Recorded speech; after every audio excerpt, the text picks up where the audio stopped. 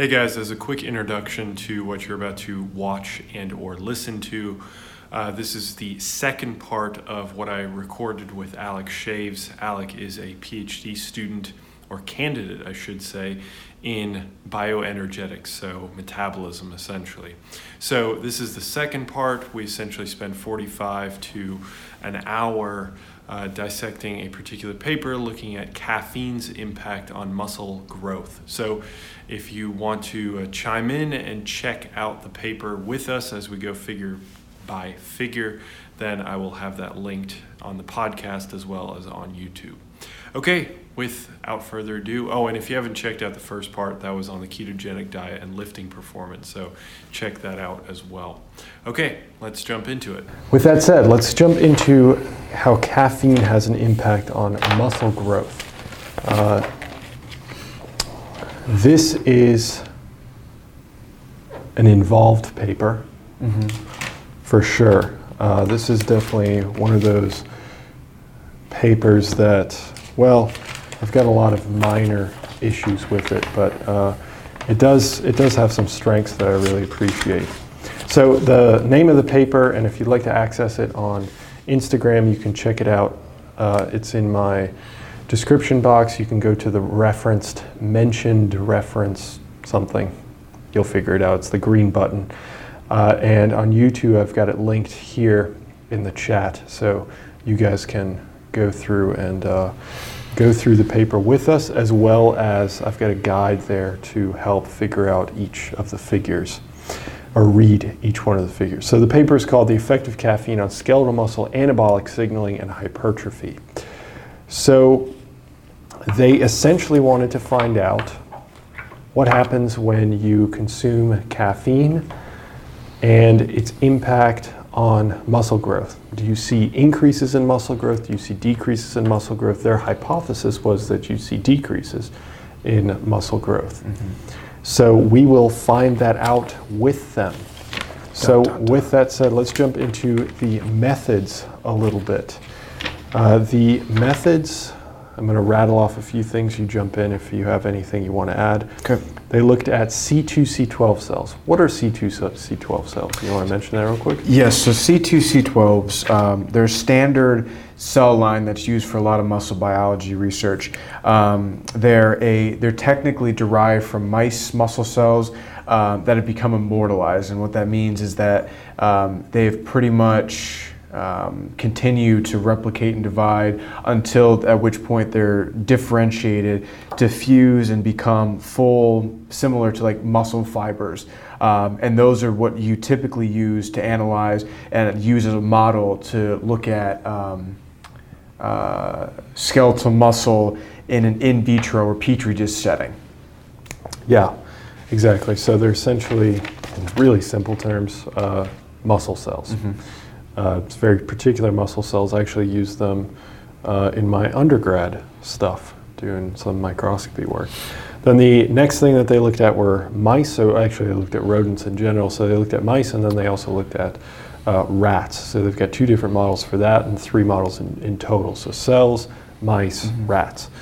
And specifically they had, for the mice, they had wild type mice, which are considered essentially normal mice. They have no alterations to them. And then they have what's called an LKB1 knockout mice. So it's a muscle specific. Okay, let me deconstruct that a little bit, because knockout does not mean Mike Tyson. We're talking mice that have a particular gene or molecule eliminated from it. So that, and it's specific to a tissue. This tissue, it could be kidney, it could be the brain, it could be anything. Sometimes when you knock out a molecule, it leads to catastrophic results, and that mouse can't even be born. This is a muscle specific, so it's a knockout of this molecule, LKB1, which I will go into once we get to that figure in terms of what it does. But they looked at this knockout model for these particular mice. And then they used electrical stimulation to induce contractions in mice. They did not do that for rats, which actually in the guide, I think I've got that wrong. For rats, they they cut the tendon of particular muscles that help support another muscle in the leg. And what that does is it allows that particular muscle, because it's not being assisted anymore by the other muscles, it allows it to grow because it has to do all the work. It goes from doing 20% of the work or 40% of the work to literally all the work completely. So that's how they're able to determine hypertrophy or cause hypertrophy through two different methods, which is cool. The fact that they used electrical stimulation, which is actually something I guess you've got. I guess you don't have experience in that directly, but Sung Kyung did some electrical stimulation, didn't he? Yeah, so we do. We still do electrical stimulation. Bring the mic closer. Sorry, yeah. So we still do electrical stimulation in our cell work. So this is specific to tissue, actually putting muscles on force transducers and pretty much watching them, twitch and testing the different parameters of like maximal force, tetanic force, and things like that. But with our stuff, we use it in cells, and we more do it as a model of like in vitro exercise. So if we start getting these muscle cells to contract, what adaptations do they make? And that's really our main outcome measures.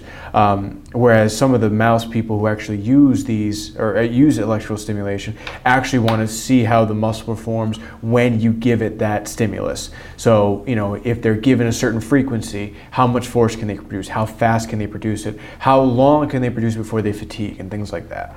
Okay, yeah, that's a really good explanation. And they use this electrical stimulation for 6 sets of 10. So think of, if you really want to make it equivalent, although it's really not, 6 sets like you would in the gym, 6 sets of 10 repetitions. So 10 stimulations, then they had 1 minute rest between each set of 10 stimulations. They removed a number of different muscles. I'm not going to go into each one. They're all in the leg of the rodent, the tibialis anterior, EDL, gastroc, things of that nature.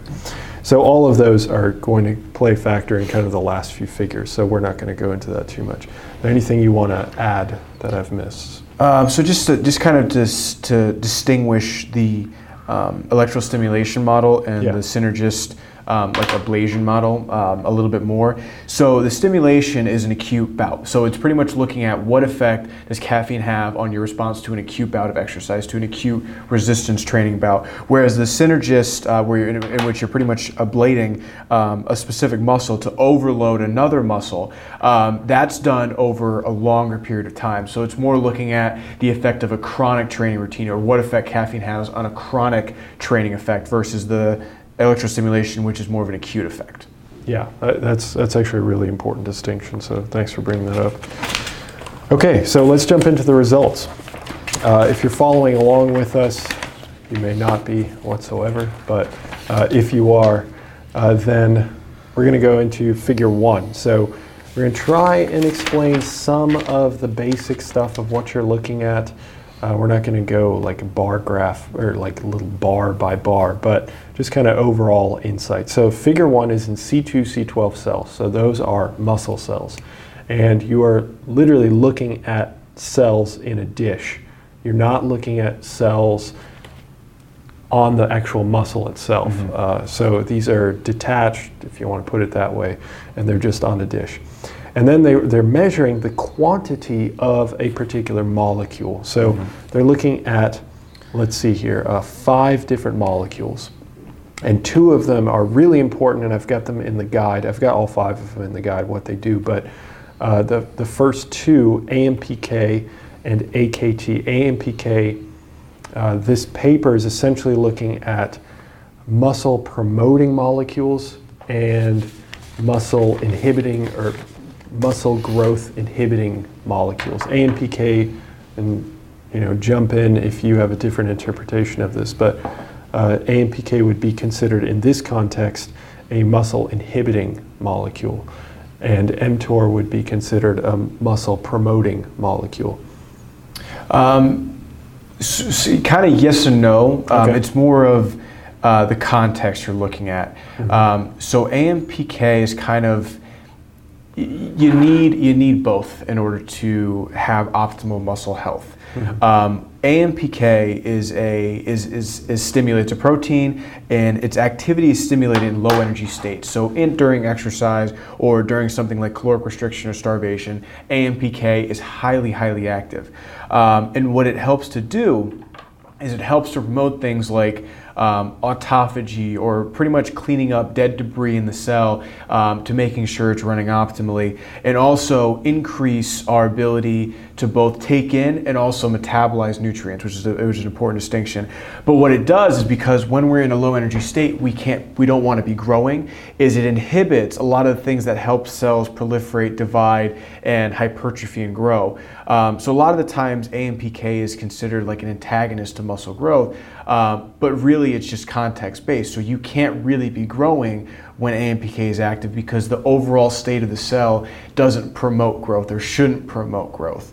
Whereas mTOR, on the other hand, is active when you give people things like amino acids or insulin or high energy states. So it's active during those periods of times, and based on that context, you want the cell to grow. You want it to be able to hypertrophy. So again, it's just a matter of mixing the two and making sure you get an optimal balance of both. Because you need like that cleanup and autophagy phase of the cell, or of a time, but you also need the time to grow and divide and replicate, so that you're not just withering away. Yeah, that's extremely well put, because and that's a big reason why having somebody in bioenergetics is a great person to have on this podcast, because then you get some of those nuances, because again, context really matters. AKT, do you want to touch on that? I wrote down that AKT essentially inhibits AMPK in this situation, and that it promotes mTOR. But of course, again, that's incredibly simplistic. So in terms of where, I'm not entirely sure where AKT can feed into AMPK or inhibiting? It doesn't. So it acts on another molecule, which then acts on AMPK or inhibits AMPK. Okay, so it's not a direct effect, as far as I understand. But pretty much what AKT is, it's a weird name. So actually, the true name is protein kinase B, but that's another point. So AKT is classically known as being part of the insulin signaling cascade. So when your body releases insulin, after a meal, for example, insulin binds to receptors on various tissues, and it stimulates a series of events in the cell. And one of these events is to trigger the activation or phosphorylation of AKT. And what that does is promotes a series of downstream effects to overall promote the cell to grow and divide. So so AKT is known as a mitogen. It means it's supposed to promote growth. So it's supposed to promote cell division and growth. That's essentially what I'm trying to get at there. Yeah, within so many words. That's all good. Okay, so now we've got a little bit of background on those two, and I'm just going to summarize the other three. They are down. mTOR, if you think of that as a muscle promoting molecule, a master molecule, that's what it's often referred to as.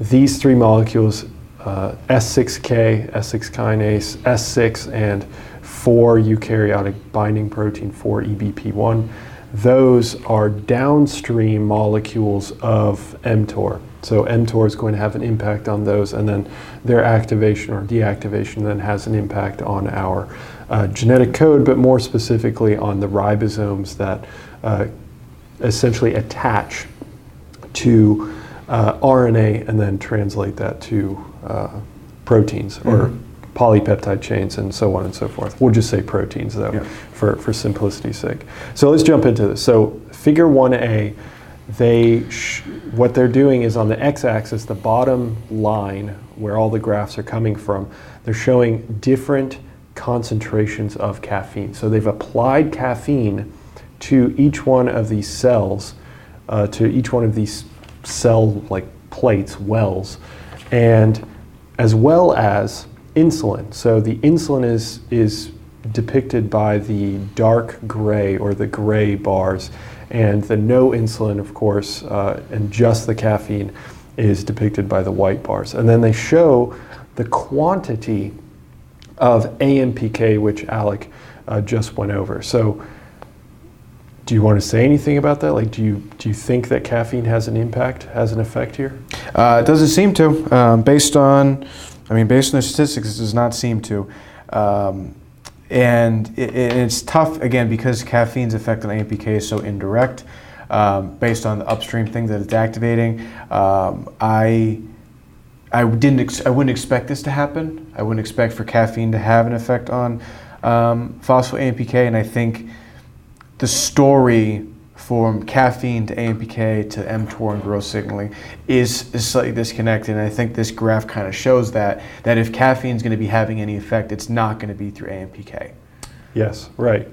But then do you make anything of, so there at 0.075 millimolar of caffeine addition, they see, how would you interpret that? They see a p-value of 0.13.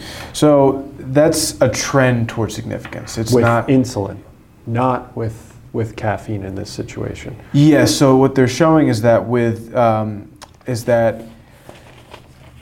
the caffeine that you add is able to overcome the blunting effect of insulin and phospholipid AMPK, and it's able to potentially promote an increase in phospholipid AMPK, which really is just a surrogate measure for activation. It's just showing that when the phosphorylation event that happens on this molecule, when it goes up, that means more of this molecule is active and ready to do its thing.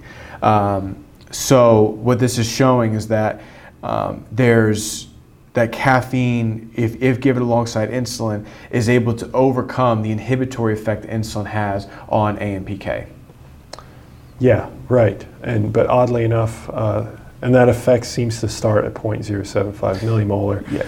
I guess it continues on from there, but they just show that there's a trend towards significance in the one, and I wouldn't even necessarily consider that. Like, I don't know, it's 0.13. Like, when I see that, I'm like, yeah, that's just not good enough. In terms of when we're looking at these Western blots, these very semi-quantitative measures, I didn't give that a second glance. I saw that there's no significance there. Yeah. If caffeine's having any effect, it's not through AMPK. Yeah. So then B, in figure 1B, they're looking at AKT levels, so the amount of the molecule AKT, and Alec explained that as well. And really, I want to simplify this as much as I possibly can, even though there's some nuance there that we're definitely missing, because it really depends on where and in what context you're talking about any of these molecules, like Alec explained. Like in exercise, AMPK has a profound impact that you absolutely want to have. AKT, the same thing with glucose regulation, insulin, blah, blah, blah. But in this situation, just think of insulin as, or think of AKT rather, having an impact at kind of more muscle promotion, growth, splitting more of the muscle, as opposed to AMPK, if that's more active or there's more of it, then you see decreases in muscle. It's definitely not that simple, but that's just where I'm going to leave it for that. So AKT, here you see that with the addition of caffeine at varying concentrations, and these are physiological, from what I remember, these are physiological concentrations of caffeine, no effect. I mean, it does not seem to have any sort of impact whatsoever, but what you do find is that with the addition of insulin, and this goes exactly to what Alec was talking about, AKT having a profound upregulation with the introduction of insulin, that's exactly what you end up finding. You see far, far more AKT increased with the addition of insulin. Anything you want to add there? No. I think that's pretty much it. Is that caffeine? The big thing here is when caffeine is given alongside the insulin, it has zero effect on the insulin signaling cascade. Just like turn your chair just a little bit. Yeah, there you go. You're good. All right. Sorry. No, you're good. I just, I know. Sorry. I know. So the big thing is that when You're good. So that when you give caffeine, it seems to have no effect on the insulin signaling cascade. It does not, so it doesn't seem to interfere with this insulin or this growth signaling cascade. when given alongside insulin. Yeah, exactly. And then I guess I'll lump these three together because they're so closely related. But with caffeine addition, you don't see any effects on C, D, or E.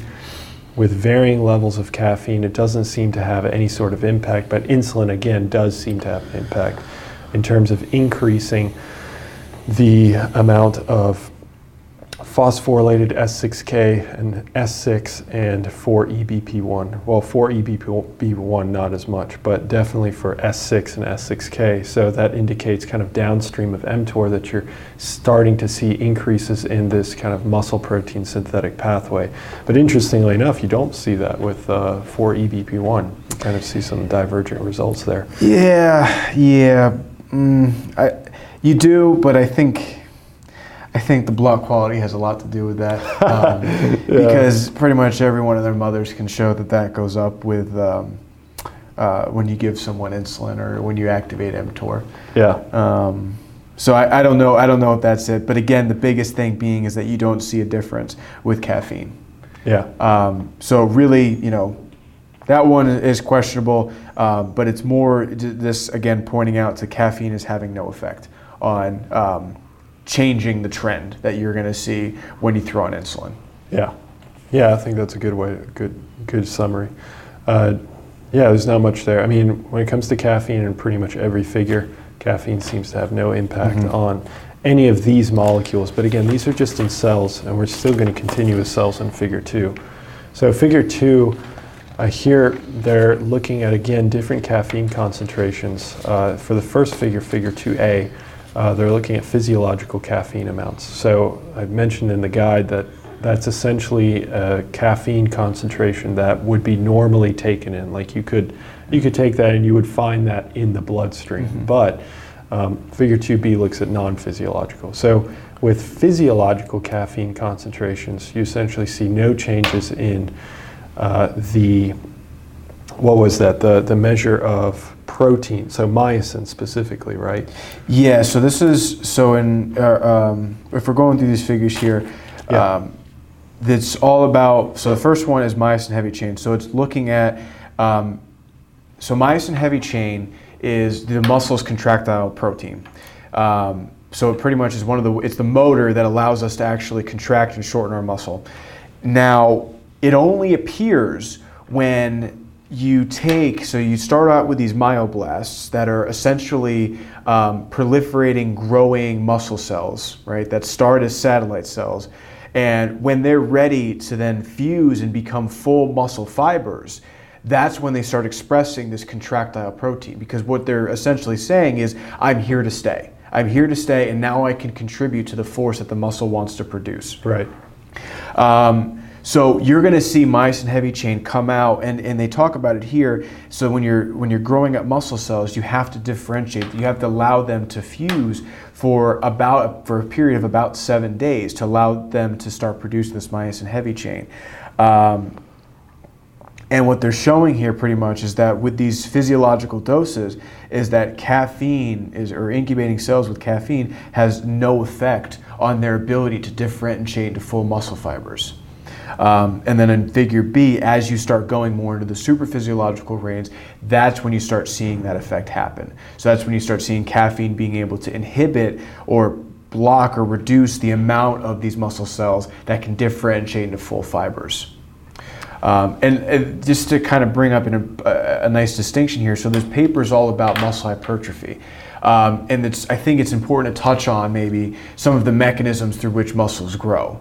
So obviously, when we were talking about like mTOR and things, like that's actually talking about the increasing the amount of protein that a single muscle fiber has. But actually, when we go through exercise training programs, what our muscles have is their own stem cell pool that can migrate and attach onto existing muscle fibers to actually contribute to their overall size. So that's another mechanism of hypertrophy. And by looking at myoblasts, you're pretty much doing exactly that. You're looking at cells that started out as satellite cells, became myoblasts, proliferated, and then fused, which they would typically do on a normal muscle cell. to then contribute to the overall size and growth and force production of that muscle. And what this is showing is that caffeine is having zero effect, or physiological concentrations of caffeine is having zero effect on the myoblast's ability to do that. Right. And if you, so then looking at 2B, you're essentially doing the exact same thing, but you are looking at non-physiological, so super physiological. In this case, you're not looking at incredibly low levels, you're looking at unbelievably high levels of caffeine, which does seem to have an impact once you get up to 1.25 or 2.5 millimolar. Then that does seem to decrease myotubes, then differentiating into myocytes from that point on. C is slightly different because here they're again looking at non-physiological levels, but they're looking at the actual, not the differentiation, but the mitosis, the proliferation, the actual splitting of the cells to create more cells, kind of in a manner of speaking. So here they find that they're using a variety of different concentrations, physiological for the first 4, and then a super physiological for the last one, and well, unsurprisingly, they find that the super physiological one is the one that decreases this proliferation. Yep. Okay, well, let's move on to figure 3 then. So figure 3, we're starting to actually move away from cells. We're actually looking at our first rodent models. And here, this was complicated to explain in the guide, but here essentially they're looking at mice, and here I'm going to discuss what LKB1 does. It activates AMPK. Nice. Okay, so I'm just going to leave it at that. LKB1 activates AMPK, which we talked about earlier. AMPK in this context, incredibly simplified, would then reduce muscle protein synthesis, or would reduce muscle promotion. So here they used a knockout of LKB1. So they're essentially getting rid of that molecule, so now it's no longer activating AMPK, and then because you don't have the activation of AMPK through that one pathway, because it could be activated by other things, through that one pathway, then that means that you're going to see less of an inhibition of muscle growth. Kind of, that's the general gist of what's going on. So here they injected either saline as a control, or they injected caffeine. And then, on top of that, they either let the mice rest, the muscles of the mice rest, or they electrically stimulated them, which, if you go back to the methods section where we talked about that, Alec had a really good explanation of what that meant. So again, the 6 sets of 10 repetitions of stimulation of that musculature. So looking at this, did you see anything that caught your eye for A, for figure 3A? No, other than showing that they did exactly what they said they were going to do. Right. Which is, so they didn't actually provide a blot showing that they knocked out LKB1. Right. But what they did provide is a good way of saying, all right, well, we knocked out LKB1. How do we know? Because in either case, the knockout did not see any increase in phospho-AMPK, despite the fact that they were given caffeine and electrical stimulation, which are caffeine not so much, but stimulation should be a potent stimulus for inducing phosphorylation of AMPK. And the fact that they showed no difference or no increase indicates that there was no upstream signal for AMPK to become phosphorylated, indicating that LKB1 was sufficiently knocked out. Yeah, right. Yeah, and then the other thing, if you look at the wild type, the WT 0 hour, so the reason why they've got 0 hour and 8 hour, I guess I should go over that too. 0 hour is they stimulated and then they immediately took out the muscles from the mice. 8 hour is where they waited 8 hours and then removed the muscles afterwards. And what you find is with the wild type, which is the mice that have no alterations. They're just completely normal. They're just being injected with caffeine or saline, and then they're being stimulated or not stimulated. You see that with stimulation, you see an increase in AMPK levels, which goes to kind of that nuance that Alec was talking about, that with exercise, AMPK plays an important role.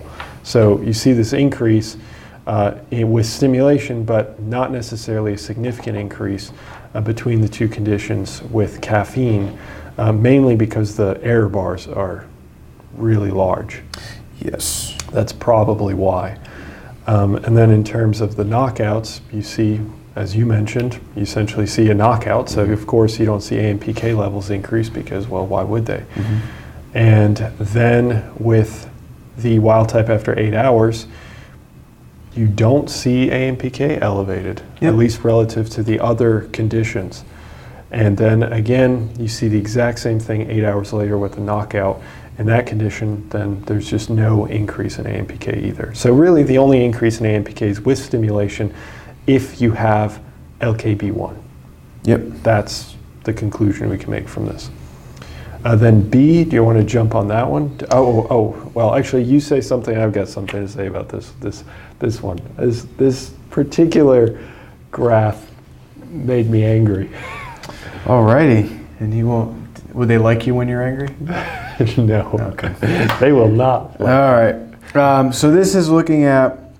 So first one. So A was talking about phospho AMPK. Next one is looking at phospho AKT. Now the interesting thing with this. Can you look at the mic again. Just like hold up the paper. There you go. You'll have to excuse my friend. He's a little slow. All right. So looking at phospho AKT in the exact same context as you looked at phospho AMPK. So wild type, knockout, and then 8 hour for both the wild type and knockout, given either rest, stimulation, or caffeine concomitant with rest or stimulation. Now, because phospho-AKT is an insulin-sensitive protein, they did not use insulin in any way, shape, or form, so we have no idea if any of these treatments are influencing the insulin signaling cascade or the insulin responsiveness of phospho-AKT.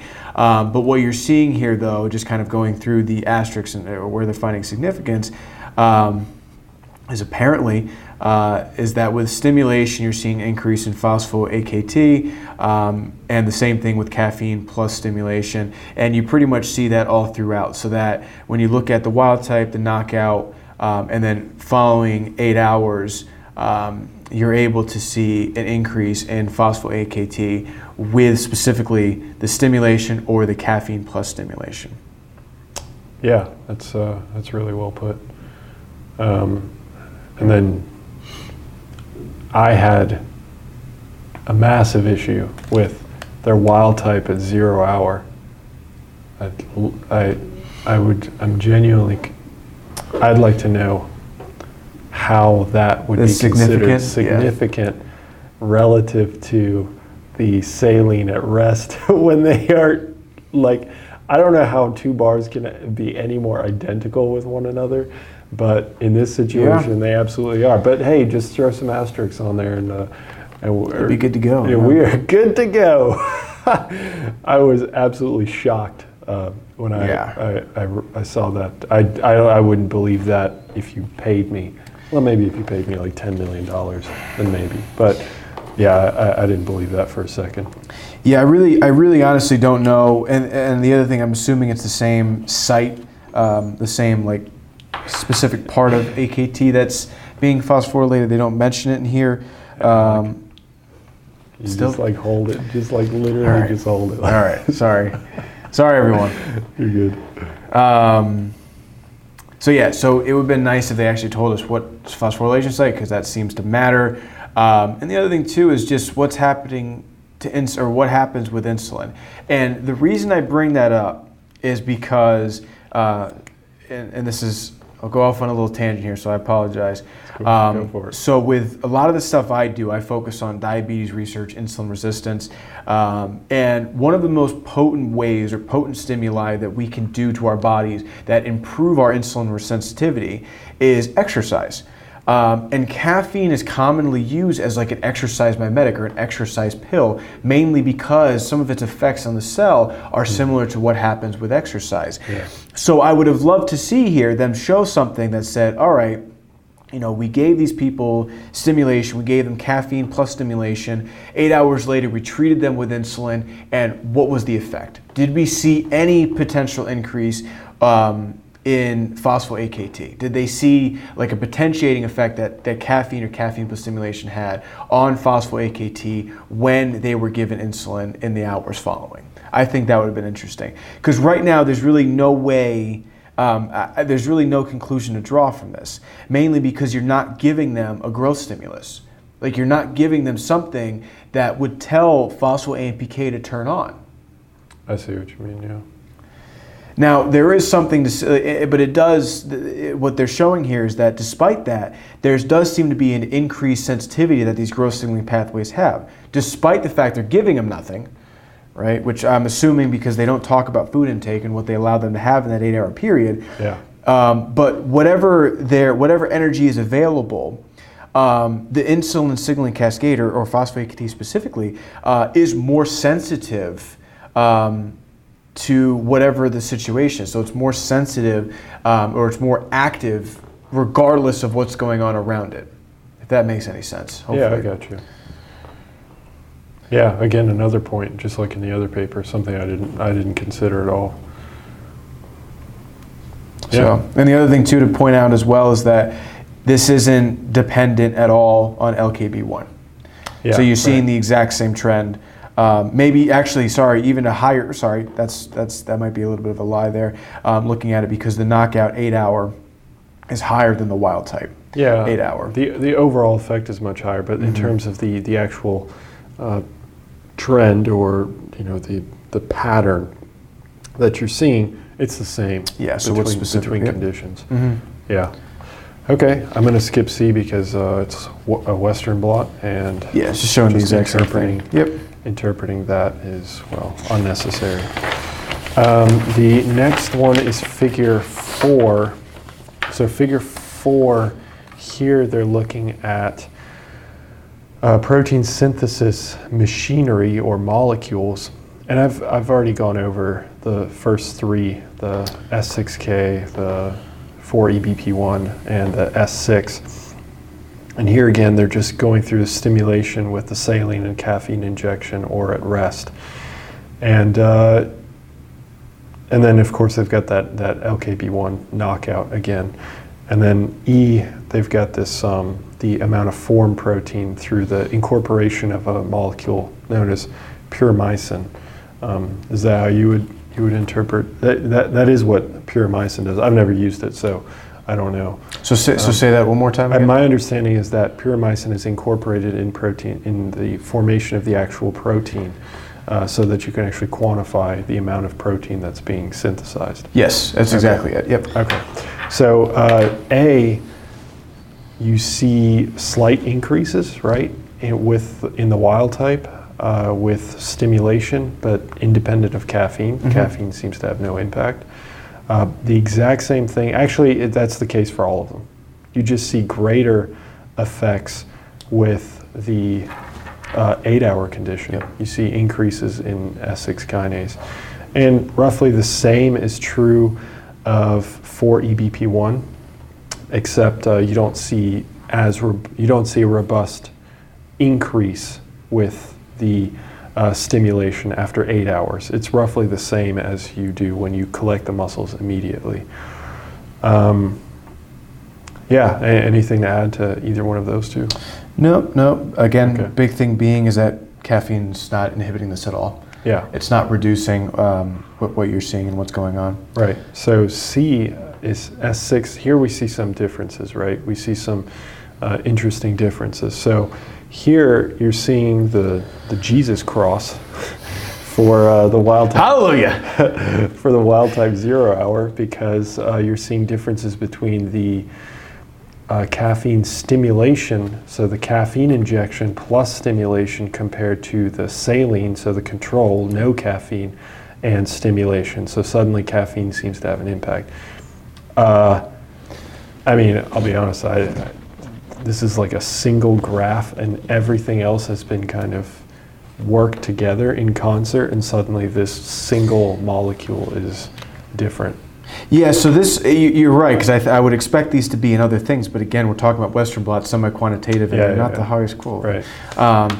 But it kind of plays into what we saw previously with the phospho-A and BK blot on the last figure, right, and seeing what could potentially be a like super compensatory, or like there's a word I'm thinking of, like an additive effect that caffeine's having on the exercise stimulus. Yeah, right. So just as a kind of going back, caffeine has a lot of different effects on the body, right? A ton. And one of its most potent effects is being a nervous system, a CNS activator.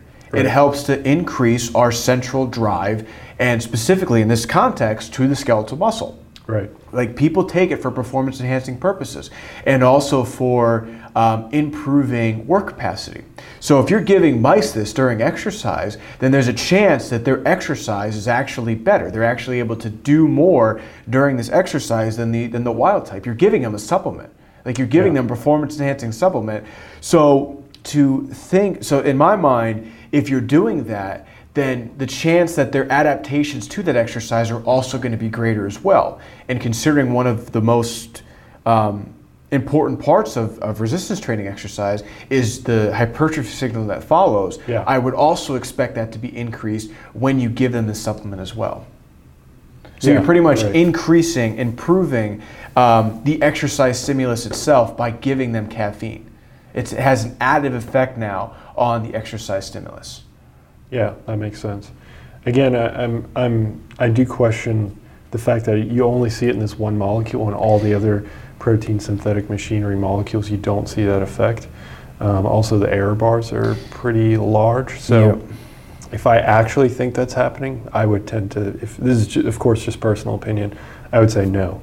But you know, I can't fully say, hey, that's not the data. I mean, I'm assuming that is the data, but it's just a little wonky compared to, like, with the background of like all these other markers of protein synthesis that just aren't showing the same trend.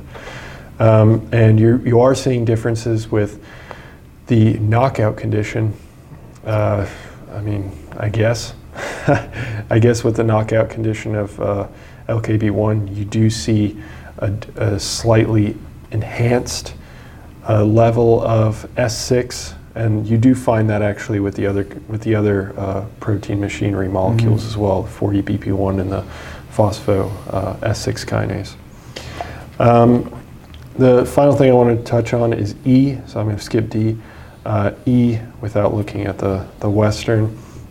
Here we see that stimulation does increase this is an actual measure of protein production. So it's not the molecules that are leading to protein production. It's actual, like, bar everything else, do you see an increase in proteins? Do you see actual muscle growth, not necessarily muscle growth, but protein growth?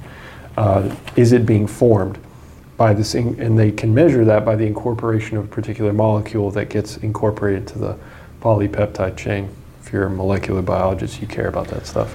And with stimulation, independent of caffeine, again, you see an increase in protein synthesis, and you do see a difference with that knockout at the 8-hour mark. And they only did the 8-hour mark in this situation. Do you have anything to add to that? Biggest thing here, this should have gone first. So I'm a big fan, whenever I look at papers, is I really do, like, the signaling stuff is cool, it's awesome, but if it doesn't lead to any differences in functional outcomes, it doesn't matter. It really doesn't. Said that so many times. It really doesn't matter to me. So oh my God, the puromycin, although it's on a Western blot and semi-quantitative still, it is still a very good functional readout on how much protein is being synthesized and how that changes in response to these various treatments. So clearly what it's showing is that the stimulation is far and wide having a much greater effect, or having an effect on protein accretion than anything else.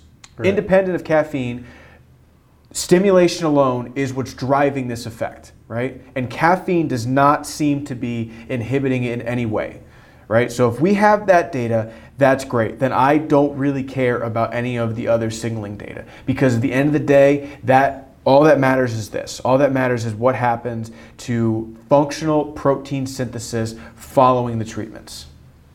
Yep, exactly. Could not have said it any better, honestly. I've said that so many times. If the functional outcome is you see a difference, then you can start looking into the mechanisms of why. But beyond that, like, just Who cares? Yeah, who cares? Like, if you're seeing all these different changes and at the very end nothing changes, who cares? Because you're measuring nothing. You're literally measuring a bunch of things that lead to nothing. So it just doesn't matter. Because it's getting caught in the weeds. That's really what it is. Absolutely. You're getting caught in the weeds when the answer's up here. The answer's been here all along. If there's no change, there's no difference, I don't care about the weeds. I care nothing at all. Exactly. It's only when that changes that I care about the weeds. So, okay, so now we're going to shift our focus to figure 5, which is our last figure, but we have one more table afterwards, which is actually going to be pretty important.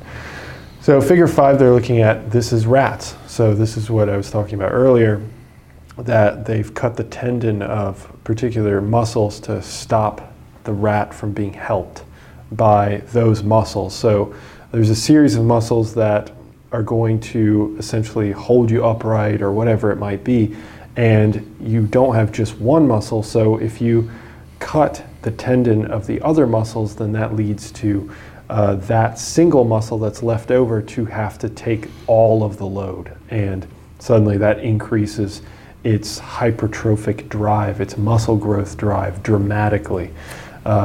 So in this situation, and of course they used water and caffeine in this situation as well. So it's not a stimulation, but it's a different form, which is nice to see. It's cool to see that they added this this different form of hypertrophy, which Alec went over in the methods section, the distinction between the electrical stimulation and this method for figuring out hypertrophy. So with the plantaris, when they mention plantaris, they're talking about that particular muscle that they left alone to allow to grow over time. And the muscle hypertrophy meaning muscle growth, zero difference. With caffeine, no difference whatsoever. Shocking. Yeah, it increased, it grew 15%, which is quite remarkable. That's awesome. Yep. But with the addition of caffeine, it did absolutely nothing. Yeah, not shocking at all because of all the data that we've been looking at so far. Yep. B looks at the muscle mass. Here you see a slight increase, but that's with the compared to sham. So they've got the overload, which is in the dark gray, and then they've got the white bar, which is showing a sham surgery. So this is actually something I did for my master's. We did a sham surgery where you do the exact same surgery on the other leg, but you don't cut the tendons. So essentially the conditions are the exact same. It's a really beautiful model, says the biased researcher. But here you see that, of course, with overload you're going to see growth because it doesn't have the assistance of the other muscles, and therefore you're going to see increases in its weight. I mean, it doesn't take a rocket scientist to figure that one out. C is a little bit more interesting. I'd like to definitely get your opinion on this one. AMPK. So here you see no differences with the overload condition where they cut the tendons of the musculature. But for some reason with caffeine, and still non-significant, but do you see that decrease in the caffeine condition in terms of AMPK phosphorylation? Yeah, I mean, I do, but I don't know if I really.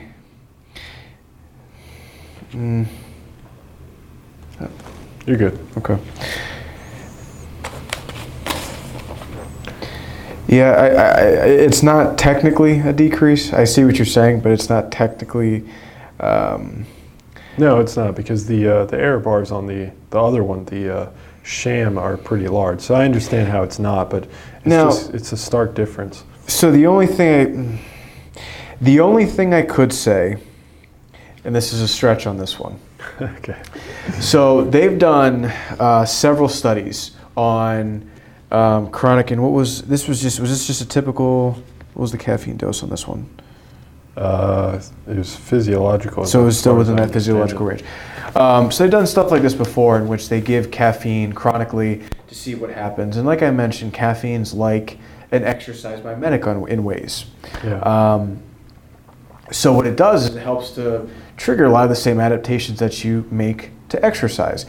So technically, at rest now, if you're looking at these animals, their energy state is going to be much more adapted in the caffeine condition, because you've pretty much put them in this exercise state on top of the overload this entire time.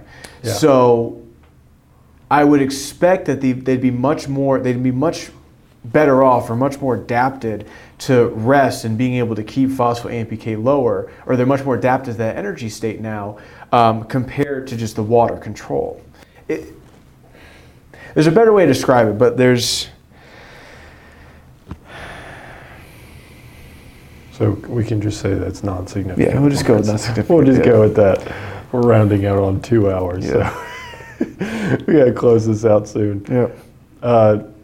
D-AKT, there's a difference with just the water condition. So with overload, you see an increase in AKT activation, but you don't see that with caffeine. Have any thoughts on that, why that might be? I couldn't honestly come up with anything. No. It's just a scientific mystery. Yeah. Considering, again, this is the big difference being a chronic model, so not an acute. So Yeah. like you're just looking at these guys at rest, essentially, or Yeah. what their new rest is. Yeah. So no, I don't. No. No. Okay, and then 5E, you see 4-EBP1, good old Go up. 4-EBP1. Of course, that's going to increase with Yep. hypertrophy, so that's not too shocking. Yep. Finally, table 1, which is the last thing to discuss before we jump into the conclusion. They're showing body weights, the initial body weights, then after the study, the final body weights, the body weight percentage gain, as well as the heart weight. I'm not too concerned about that. The fat amount, the food consumption is definitely important. And yeah, that's about all the things that I think are genuinely important. But there are some interesting findings that essentially skew the entire study Yeah. from here on out, and could be somewhat beneficial actually towards the caffeine condition. I think because you're seeing decreases in body weight, right? You're seeing decreases in fat mass, right? Mm-hmm. And you are seeing decreases in food consumption. Mm-hmm. So, I mean, clearly caffeine, and we know this, like caffeine has not a filling effect, but it makes us less prone to hunger Yeah. in general, hunger pangs in general. Mhm. So, and then of course caffeine has a mild increase on metabolism, so that could certainly play a factor, especially with small mice Yep. and rats in general. So you see that overall caffeine seems to have an impact in that regard, but I don't see any reason why. So just going back to that, actually, because you were talking about the signaling data. Yeah. In the figure, at least, and I'm just going to go back just to double check, they don't mention as to when it's taken. So if you're having mice, for example, consuming more food, right, then there's a chance that you took the wild type when they just finished a meal, and the caffeine group, or not the wild type, but the water group when they just had a meal, and the caffeine group who haven't had a meal in quite some time because their hunger's been suppressed from the caffeine. So there's that could explain why you saw an increase in the AKT, phospho-AKT, in the water group, but not in the caffeine group, because maybe the water group is just eating more. So they're undergoing more of those growth stimulation periods than the caffeine group. But importantly enough, none of it really matters because again, the muscle weight, at least for the muscle they were interested in that was overloaded, both saw a similar increase. Now, Right. I think this could have been a little bit more significant if they used a stimulus that was less robust, right? So we're using pretty much a shotgun-like approach Right. to hypertrophy, Right. in which when you overload a muscle, you need something that is going to be really, really, really significant to kind of resist that from happening, to stop any differences. Because I forgot, what were you seeing, a 15% increase? Yeah, 15%. Yeah, so you're seeing a pretty significant increase in muscle size in a very short very short period of time. Right. So if you were to use a little bit more of a modest approach to hypertrophy, maybe the effect of caffeine would have made its way out. It would have shown its head a little bit more. Yeah, right. But because again you're using the shotgun approach, this super robust effect, the effect of caffeine might be washed away because it's not nearly as robust as the overload that they used. I see what you mean. Yeah. It's pretty much like you have 2 buckets of water, right? And now Okay. imagine the 2 buckets of water are like you're dumping. Say you're dumping 2 buckets of water in a tub, all right? In one tub, you add nothing else, but in the other tub, you add another drop of water, and that other drop of water is the caffeine. If you look at them both, they both have at the end of it the same amount of water because the initial amount that you dumped in was so high that the little bit that you could have potentially changed it with caffeine wasn't going to show at all. It wasn't going to appear because it was just not enough to overcome such a robust stimulus that is done by the overload. Yeah, that makes complete sense. I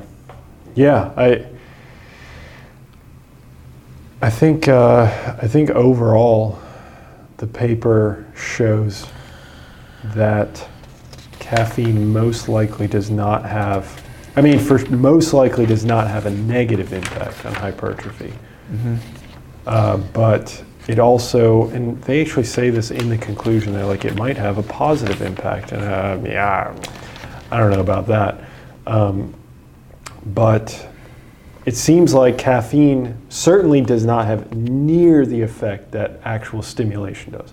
If you stimulate the muscle, exercise, if you use some sort of activation or use of that muscle, the more you use the muscle, the more it grows, essentially. So if that's through electrical stimulation in the kind of trying to mimic exercise, or if that's long-term, just continuous use with the rats cutting their tendons, then you're going to see hypertrophy. But caffeine itself is just not going to have that much of an impact. Yes, I completely agree with that. And I think that's, and it's a big sigh of relief for people that are obviously use caffeine to fuel work, to help them get through workouts and things. Another big thing I just like to point out with this paper, and I think it would have really added to it, is again including the caffeine after the workout period. So after the stimulation period, giving the animals caffeine, with a growth stimulus, with a meal. What effect that has, because there are some papers to suggest that having caffeine or having coffee after workout is actually not so great. Beforehand is great, afterward not so great, because you're essentially sending it these antagonistic signals. Because caffeine's a fight or flight, like you want to get going, so you want to mobilize your energy stores and get things moving. Whereas at the end of your workout, you're consuming a meal, it's a rest and digest. You rest, you build up your glycogen, you increase muscle protein synthesis. So you're sending these antagonizing signals, and you're not getting the best out of either by doing it.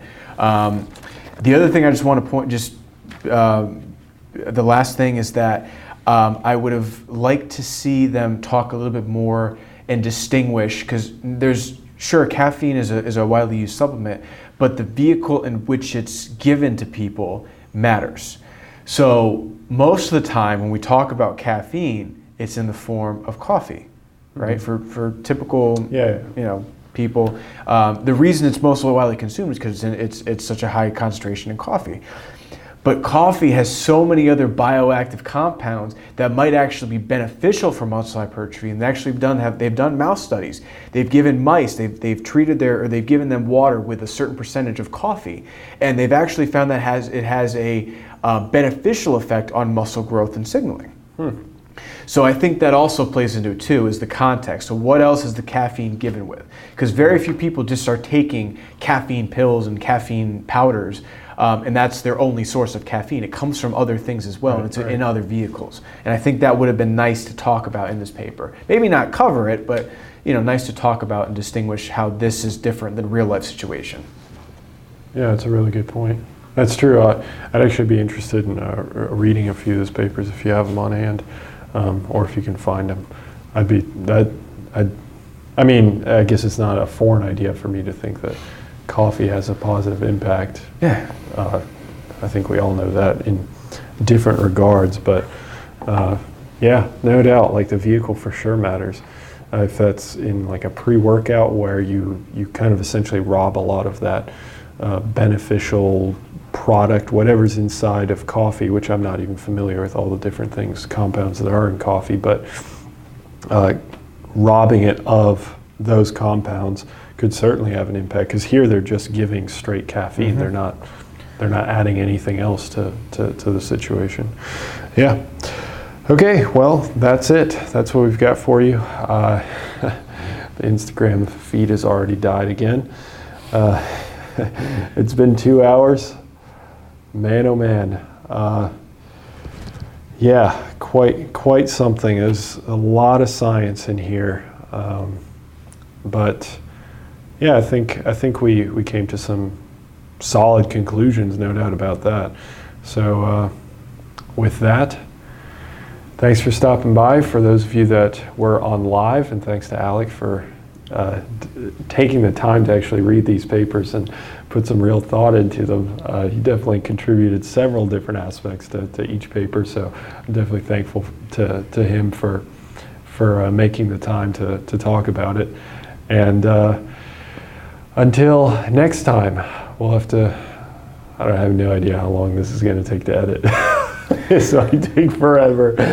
But until next time, guys, have a good one. See ya.